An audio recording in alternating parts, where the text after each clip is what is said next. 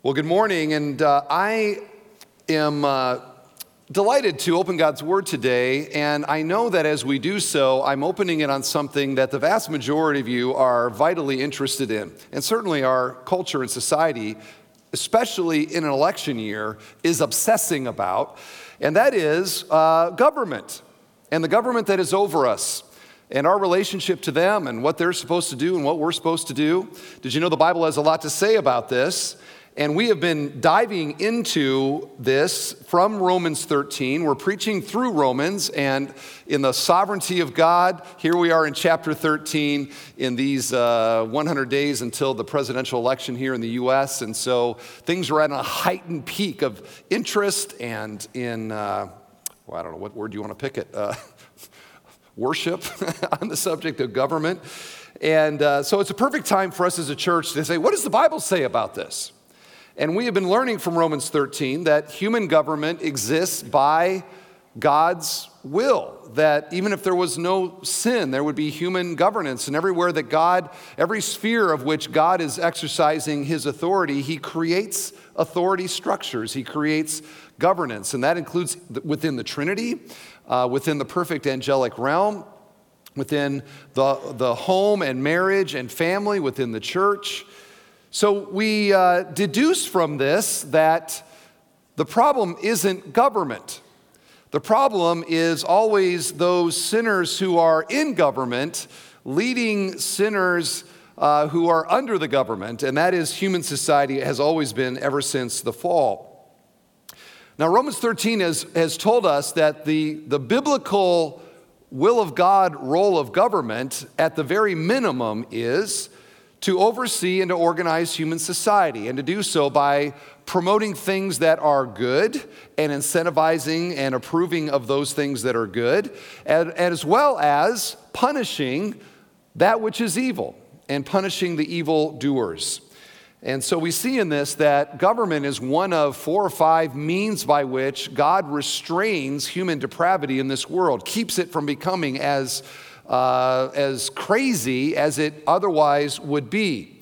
So government is here to promote the good, to punish the bad.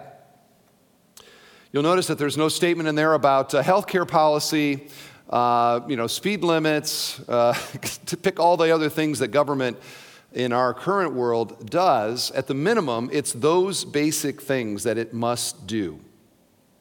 Romans 13 also tells us how we as Christians are to relate to the governing authorities that are over us. And it basically says this: we're to submit to them. Okay? And don't we love that word submission, right? Oh, yes. I want more about that submission thing to government. Nobody this week wrote that to me. But this is what the Bible says, that we are to submit to those that are in authority over us, and to make sure that we're not on the punishment side of this, but on the approval side of this, as we, in a sense, partner with government for the flourishing of human society. Paul also says, and get this, here's another favorite verse in the Bible: pay your taxes, okay? Pay your taxes. And we do so as a conscientious act of worship to God, okay? So we may not sing the Hallelujah chorus on April 15th, but there should be in our sense, in our hearts, that I'm doing this for the Lord's sake. And if we do that for Jesus' sake, maybe it takes some of the sting out of it. But that's what Romans 13 has told us. So in a sense, we have exegeted the text. We've looked at it from a couple different angles. We're good now, right? No more needs to be said. It's all perfectly clear in our mind. No questions out there. And of course, that is not the case. What is argued more in our society than government? What is argued more in social media? Well, I can think of maybe 1 or 2 things right now, but government's pretty high on the list. There are so many things about government and citizenship and what it means to be a faithful Christian citizen under Caesar that we want to, while we're talking about it, let's make sure that we get a full-orbed theology of it. And to that end, we're actually going to step away from Romans 13 this week. And then next week, we're going to answer some final questions on this subject, okay? So and next week will be the end of our government series. Now, before we get too fidgety here today, I want you to be clear what I'm not going to do. I am not going to tell you who to vote for. I'm not going to tell you what political party to align with or to vote for. We have never been a church that endorses candidates, and we are never going to be a church that endorses candidates. All the criticism about that notwithstanding. And the reason that we do not do that is that the church is called to be a prophetic voice in the society. And whenever a church becomes political, it undermines its ability to be prophetical. And so we choose to be a prophetical, gospel-oriented church where people from every political persuasion are welcome in our assembly. And we want to love in spite of potential political differences. I say potential, no doubt political differences right here in this room. If we were to get into it, what do you think about this? And what do you think about that? You know, it'd be like 3 people in, we'd realize, wow, there's a lot of division about this. People don't see these things the same way. And my urging in this is to remember that there is only one king that you can put your hope in, okay? And he's not on the ballot this year, unfortunately. His name is Jesus. All our hope is in him, not in any Caesar, no matter who it is. All right, so let's talk now about a little bit more about citizenship and faithful Christian citizenship. Have you heard the concept of being a dual citizen? A dual citizen. Somebody just raised their hand. He's a dual citizen. A dual citizen is somebody who simultaneously has citizenship in 2 different countries. You know, like it seems like here maybe more often than not you'll meet somebody who's a citizen of the U.S. and a citizen of Canada, for example, or pick your country. It is an individual who at the same time is a citizen of 2 different kingdoms. And this is the challenge that we have as Christians, is that until we die, we are citizens of 2 different kingdoms, and these kingdoms are very different. The values are very different. The culture is very different.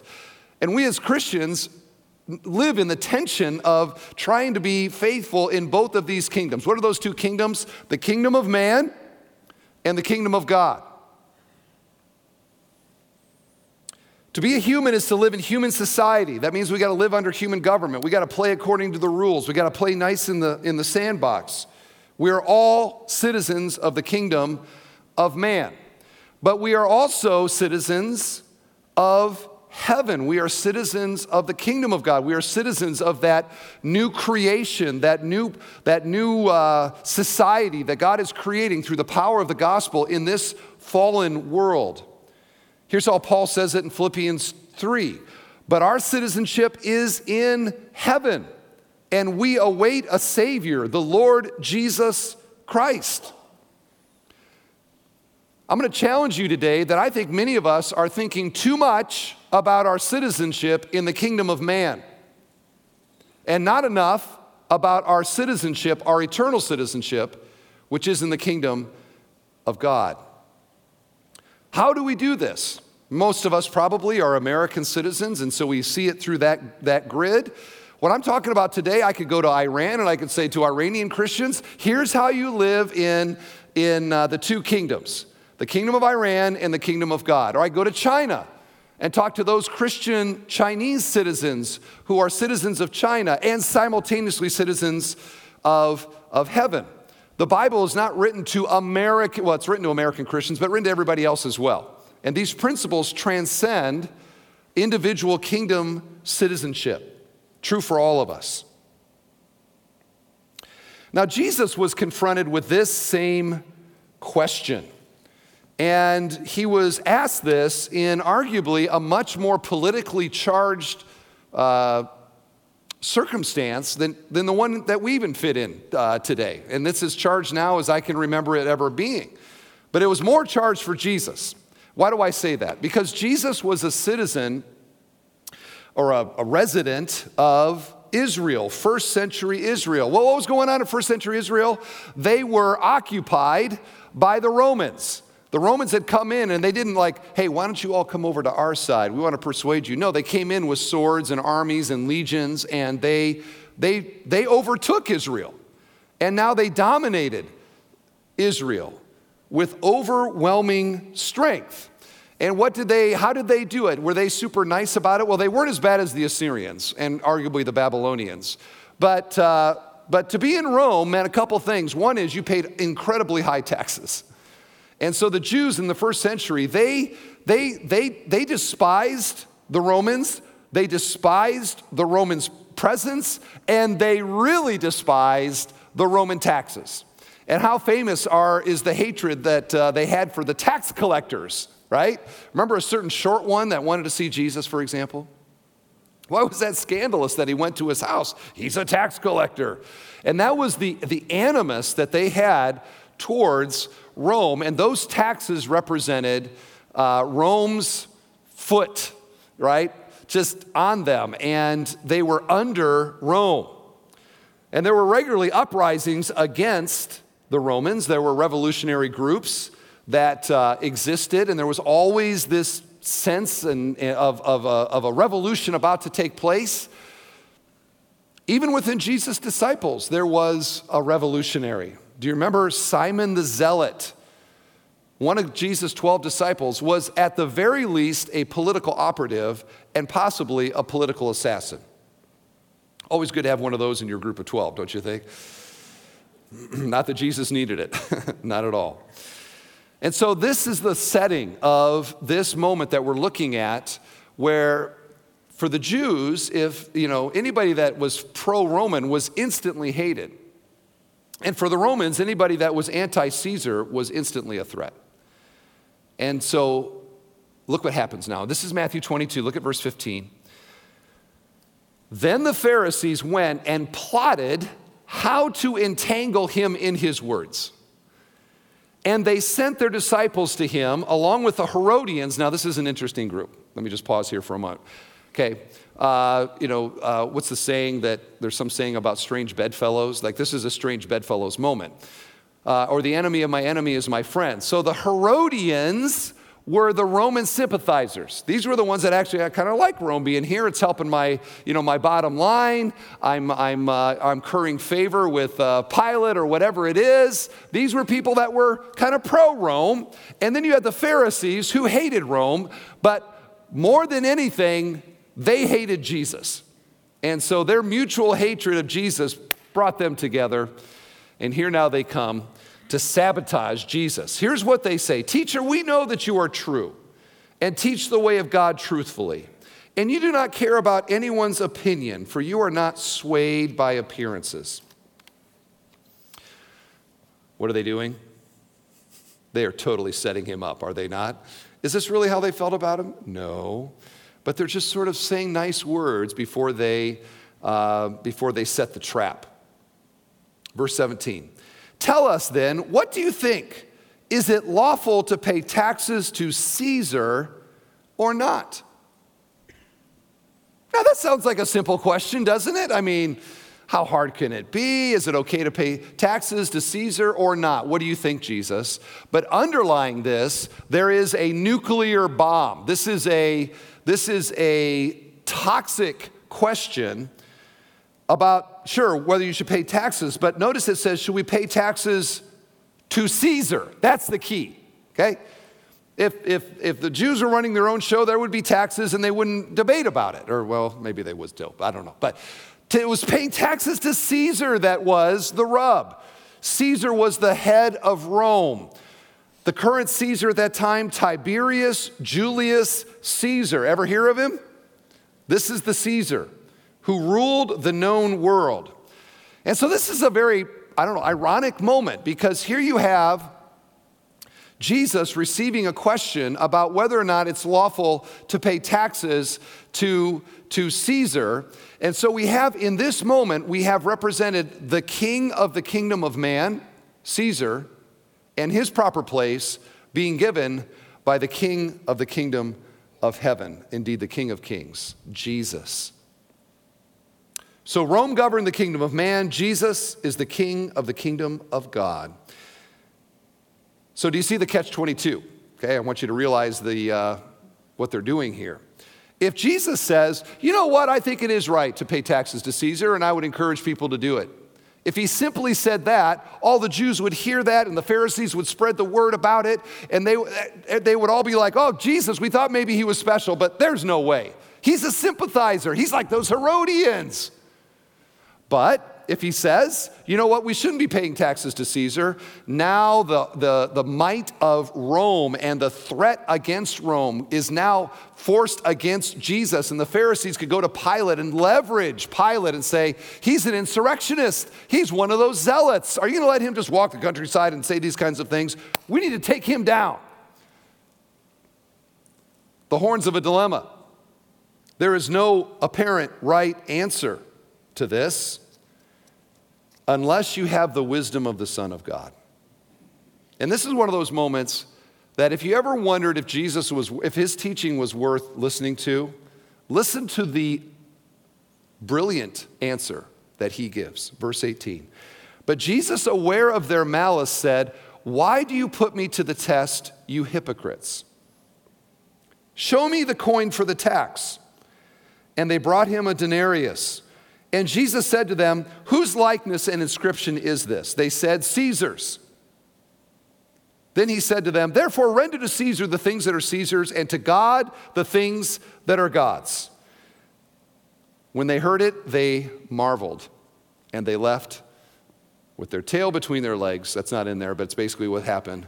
And they went away. I mean, what an amazing answer that is. I would love to see Jesus in like a presidential debate where they have all these gotcha questions all the time. They're trying to set the candidate up. He handles this perfectly. How does he do it?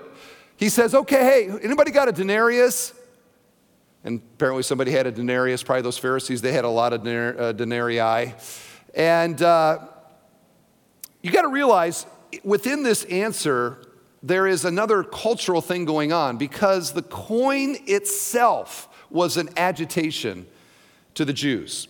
Why do I say that? I got a picture. Here's apparently this is at least by age, this is exactly the denarius that would have been shown in this moment.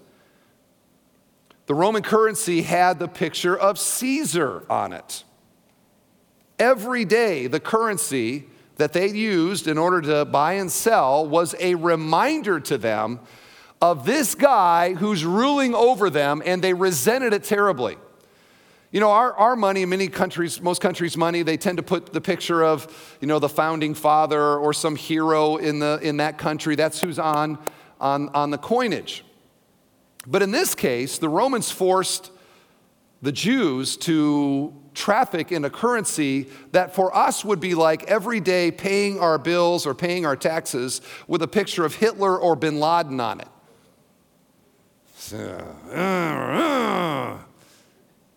Every time you looked at it, they hated the Roman currency. But Jesus says, bring a denarius, and asks a very simple question. Hey, whose picture is on it? Now, does Jesus not know? No, he knows. He's just taking them in a line of reasoning here. Caesar. Okay, we all know that. Duh. We all know it. It's Caesar on there. Why are you asking such an easy question, Jesus? And now he sets the incredibly brilliant hook. Verse 21, therefore render to Caesar the things that are Caesar, and to God the things that are God's. And that sentence is arguably the most important sentence in history about the role of government and what it means to be a citizen. Perhaps the most important and most shaping in human history, because in one sentence, Jesus lays out the relationship between the church and the state and the proper perspective of a Christian towards human government. So you might say, wait a second, Caesar, I don't have a Caesar. Caesar here represents all human government, any human government. The things that we are to render to Caesar, Caesar has things that we are to give to him. These include money and taxation and the responsibility to submit to Caesar. And what Jesus does here is Jesus affirms what Paul says in Romans 13, that we are to be in submission to the Caesar that is over us, at least in the categories that God has given to Caesar to be over us. Now, let's just say this verse ended there. Render to Caesar the things that are Caesar's. Period. Done. Stop.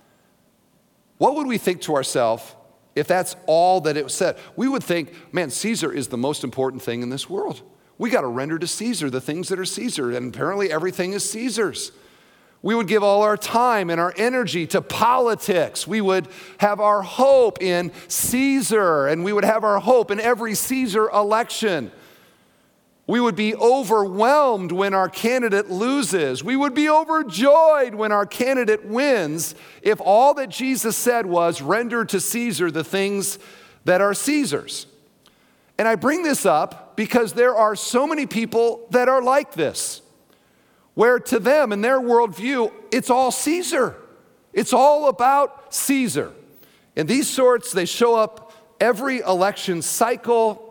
The fury and the animus and the energy that goes into that particular election, you can only come to the conclusion, for this person, the kingdom of Caesar is the most important kingdom. This is the thing that matters the most. It also shows people who believe that government is the great hope for humanity, and they want more and more of it. Render to Caesar the things that are Caesar, and the more that we can render to Caesar, the better it's going to be. Caesar, hail Caesar. And they post on Facebook all the time about Caesar, and they talk all the time about Caesar. They are kingdom of man people, and unfortunately, there are too many of them in the church. If I could just pastorally say, I wish some of you cared half as much about the kingdom of heaven as you do the kingdom of man. And I can only take that by what you post, talk, care about. And I throw that out as a challenge. Beloved, do your emotions, your interests, your talk radio consumption, your cable news consumption and obsession suggest that government has become too important for you? That you're just rendering to Caesar what's Caesar's? So what do you do about it? I want you to realize that Jesus didn't stop with render to Caesar the things that are Caesar's. That is not where the period in the sentence lies. There is this other part that is the most important part. And why did Jesus not stop with rendering to Caesar? And here's why. Because Jesus knew a secret, friends, and that is this. The answer to man's real problems don't come from man. They don't come from government. No matter who the Caesar is, he cannot fix what is actually fundamentally broken in us. And what is that? That is the depravity of our hearts. That is the corruption that sin has brought into our hearts. This is the disconnect between creature and creator. It is the consequence in our lives of that sin and brokenness. There is no government policy, there is no governor, there is no president, there is no prime minister that can do anything about the biggest problem that we have. That problem remains. And that is why in human government and in political philosophy, there are certain approaches that they just want to keep rendering to Caesar more and more and more things. Easy examples would be fascism, or a totalitarianism, or a communism. And history shows what happens to those approaches to government. They eventually collapse. USSR is the most recent huge example of this. They collapse. And we can render to Caesar all we want, but it doesn't change the problem of the human heart.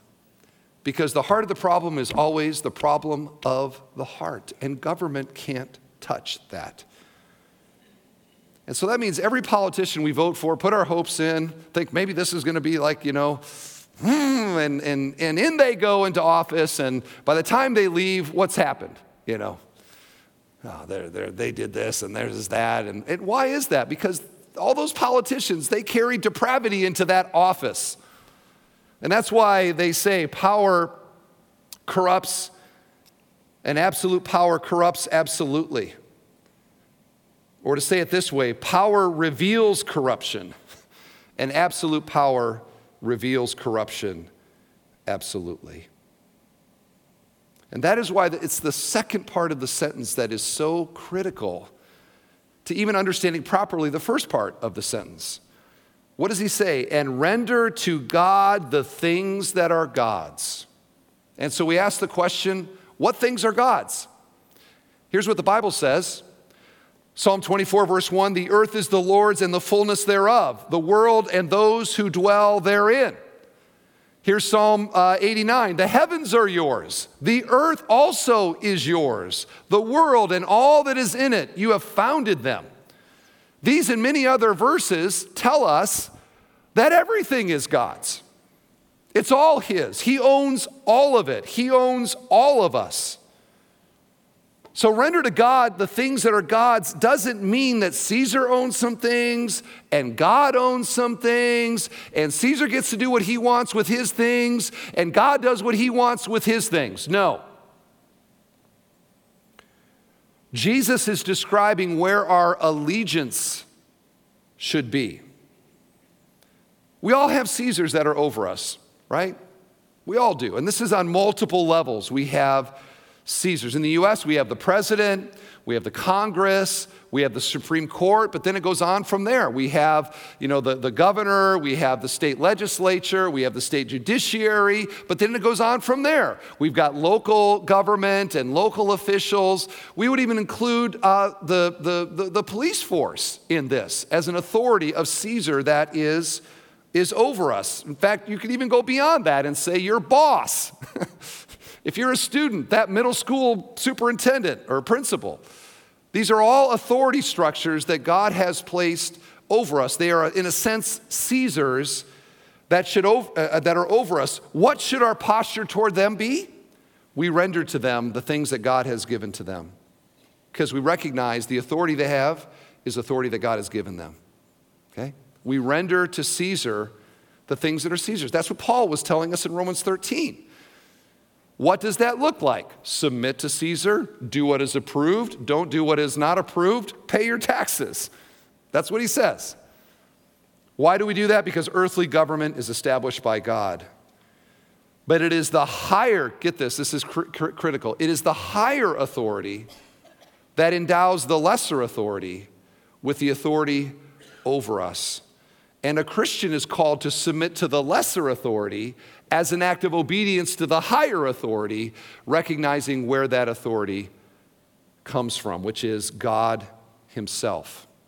So the posture and the attitude that we have towards every authority over us is an indication of our submission to the ultimate authority, which is God's. And maybe I'll just pause right there. Is there an authority over you that you are not submitting to? Where your attitude, even your actions perhaps are saying that you're kind of rebelling against authority that God has placed over you? Submit to them as an act of worship to God, not because they're right, not because they're smarter, not because they're better or anything like that, just because God's put them there. And for us, that should be enough. So there are things that are given to God, okay, to Caesar, and there are things that are God's. Now, you could read this and misunderstand what Jesus is saying. And I'd like to illustrate how some people view this statement. It's like this. It's like there's this realm. These are Caesar things. And what does that include? Politics, government, etc. But then there are this other area, and these are God's things. And that includes worship and faith and doctrine and gospel and missions and, the church. And we could go on with a list of things that these are Caesar's, these are God's. Well, as Jonathan Lehman points out, and I want to thank him for some of this material, so helpful, this is largely how our culture approaches the separation of religion and politics or church and state. And the result of that is, in our society, which is increasingly secular, they will acknowledge that there is this place for worship, but you are to do this in the privacy of your home. You're to do it within the walls of your church. You are not allowed to bring any of that truth into the public square, into the halls of Congress, into the arguments of the judiciary. There is no place for that. You can believe whatever kooky thing you want to believe. You just do it in the privacy of your own life. And as Richard Niebuhr, he calls it the naked public square. It is the secular culture trying desperately to separate faith and politics, the church and the state.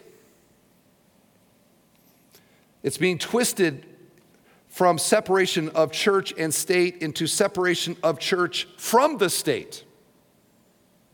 It is a functional atheism and a secularism that's what is being aspired to, where there is no place for anything transcendent. There's no place for God. Don't even bring him up.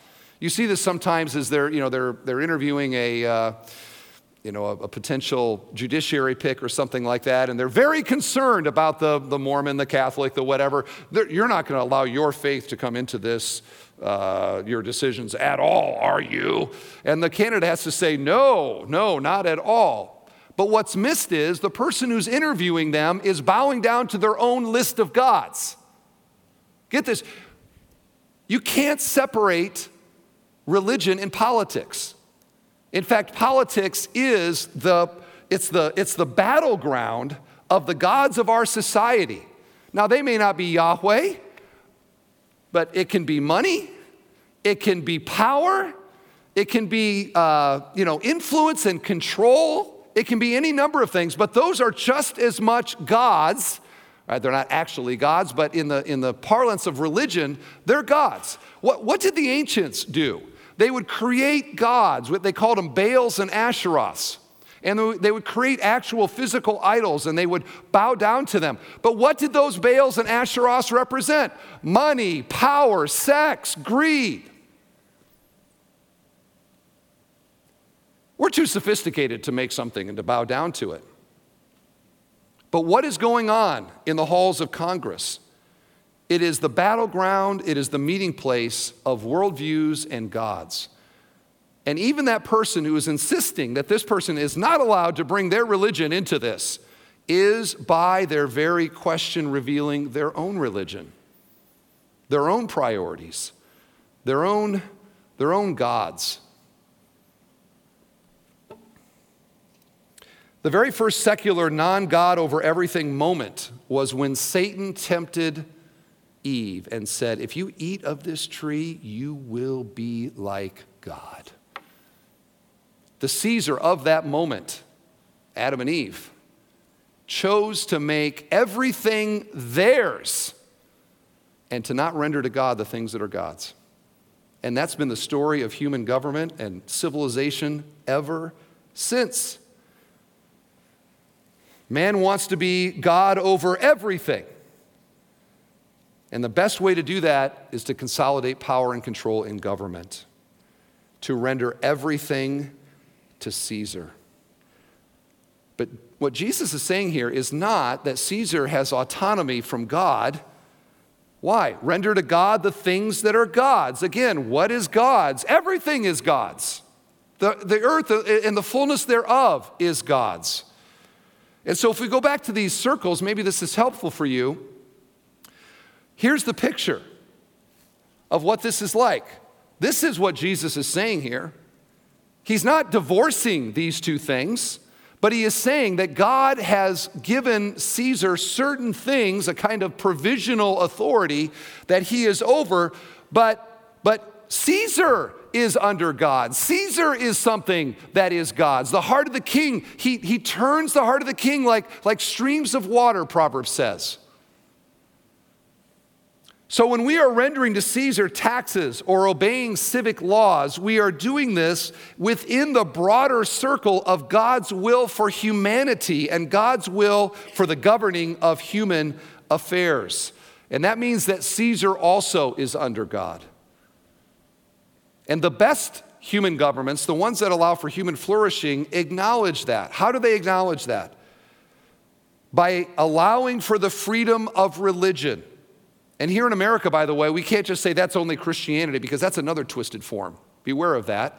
It's the freedom to practice religion, human beings to practice their religion. It is judicial justice. It is punishing and threatening the evildoer by wielding the sword. And so we see then is that Caesar is always trying to broaden its circle. It's not there anymore, but that he wants his own circle to get bigger and bigger and bigger. In fact, his desire would be for it to be as big as God's, for God to be actually inside of him. And this is human pride, wants to replace God. It wants to be the circle. What was the Tower of Babel? Do you remember that? You should read about that. The Tower of Babel, when mankind came together and said, let's build something that gets all the way to God. What was in their heart? We want to be God. What was Nebuchadnezzar's giant statue all about? Requiring everybody to bow down. What was Rome's essential religion? Not that Jesus is Lord, but that Caesar is Lord. And what were they doing by that? They were wanting everything, even worship, to be Caesar's. It all has to be his. And this is human pride, okay? It's just human pride. We see it on the national level. We see it within the home. We see it within local communities. Human pride wants the circle to be all man, no God, all man. And did you know someday they're going to win? Someday they're going to win. Revelation 15 describes the day that is coming. This is prophecy. When there will actually be one world government. And in that one world government, they will control every aspect of human society, right down to how you buy and sell. And they will control that. This one world government. By the way, do you know how Revelation 15 describes it? A whore. That's not a very polite thing to say in a sermon, but it's in the Bible. A whore. What is a whore? It is somebody who gives something in order to get something. And human government eventually is going to give and get to such an extent that that government will control everything. The Tower of Babel will rise again. You look at fascism or communism, these are just foreshadows of the spirit that will allow everybody to bow down to Caesar, the whore. So the best human governments are the ones that keep a distinction between the things that are Caesar and the things that are God's, or the things that are the church and the things that are the states. And we're blessed to live in a country. Again, I couldn't say this if I was in China right now, or Iran, or North Korea, or any number of countries where this is not the case, but we live in a country where from the beginning, built into the fabric of our story, is this distinction that is made. Here is the Declaration of Independence. We hold these truths to be self-evident, that all men are created equal, that they are endowed by their Creator with certain unalienable rights, that among them are life, liberty, and the pursuit of happiness. Now, I could quibble a little bit with the theology there, but what it does get right, and this is based on natural law more than the Bible, but it makes the argument here that our rights as citizens are given to us by an authority that is higher than the government. Why is that critical? If our rights are given to us if Caesar gives us our rights, Caesar can take away our rights. But the Declaration says, no, our rights are grounded in something that is higher than the authority that is over us. At that time, King George, okay? But today, even American government. Our rights come from a creator, not a Caesar. So not only must we render to God that which is God's, society flourishes when Caesar renders to God the things that are God's. And that's where our authorities over us, the more they understand that and the more that they promote that, the more our society will flourish. The more they try to seize control, the more they try to make everything about the state, the less we will flourish. This is built into God's basic design. Do you remember what Jesus said when, in the Great Commission, Matthew 28? All authority in heaven and earth has been given to me. To me. So get out of your mind this like Caesar has certain authority. No, Caesar only has authority because Jesus gives it to him. And by the way, Jesus Christos Kyrios, Jesus Christ is Lord, is a foundational truth for every single Christian. And as we talk about authority, and we talk about lordship, and we talk about kingdoms, this kingdom of Jesus is real. He said to Pilate, my kingdom is not of this world. My kingdom is so different than yours. It's fundamentally different. And the church exists to take people from the kingdom of man and to plant them by the gospel in the kingdom of God and in the kingdom of heaven. And this comes not by immigration or not by, some paperwork. It comes by faith in Jesus as King of my life and Lord of my life and Savior of my sins. And if I can end a message about government and say, I know you're in the human government, but is Jesus your King? And to urge you again this week to bow the knee of your heart in your life and to give yourself to the one King worthy of your life. And it's no human president or prime minister or king. It is Jesus, the Son of God, the Savior of the world, the King of kings and the Lord of lords. He is the perfect King. He's the King that we're all looking for. And I would urge you to put your faith and trust in Him. Well, Pastor Steve, what do we do when Caesar requires us to do something that God forbids? Or what if Caesar forbids what God requires? Or should those Huguenots have hid the Jews during World War II? Or should Anne Frank have hid in that closet? Or should Bonhoeffer participated in the assassination attempt, at least, of Hitler? Or should the present day Christians, should they go out in the fields and hide out and have worship services? Or in the first century, should the Christians dug those catacombs so they had a place to do worship? See if I have any more on here. Or should the Jewish midwives have restrained themselves from killing the babies when Pharaoh said they should have killed them? That's the end of my list. There's lots of other examples that you could come up with. What do we do when Caesar requires us to do something that God forbids? Or what's the other side? I can't say it the other way. You know what I mean. The omission, commission. What do we do with these things? Are there exceptions to submitting to Caesar? And what does faithful Christian citizenship look like when Caesar seeks to overthrow God and his people? That's next week, okay? That is next week. And I hope that you will join us as we continue to explore what Christian citizenship looks like. Render, dear friends, render to Caesar the things that are Caesar's, and render to God the things that are God's. And by the way, everything is God's. Amen.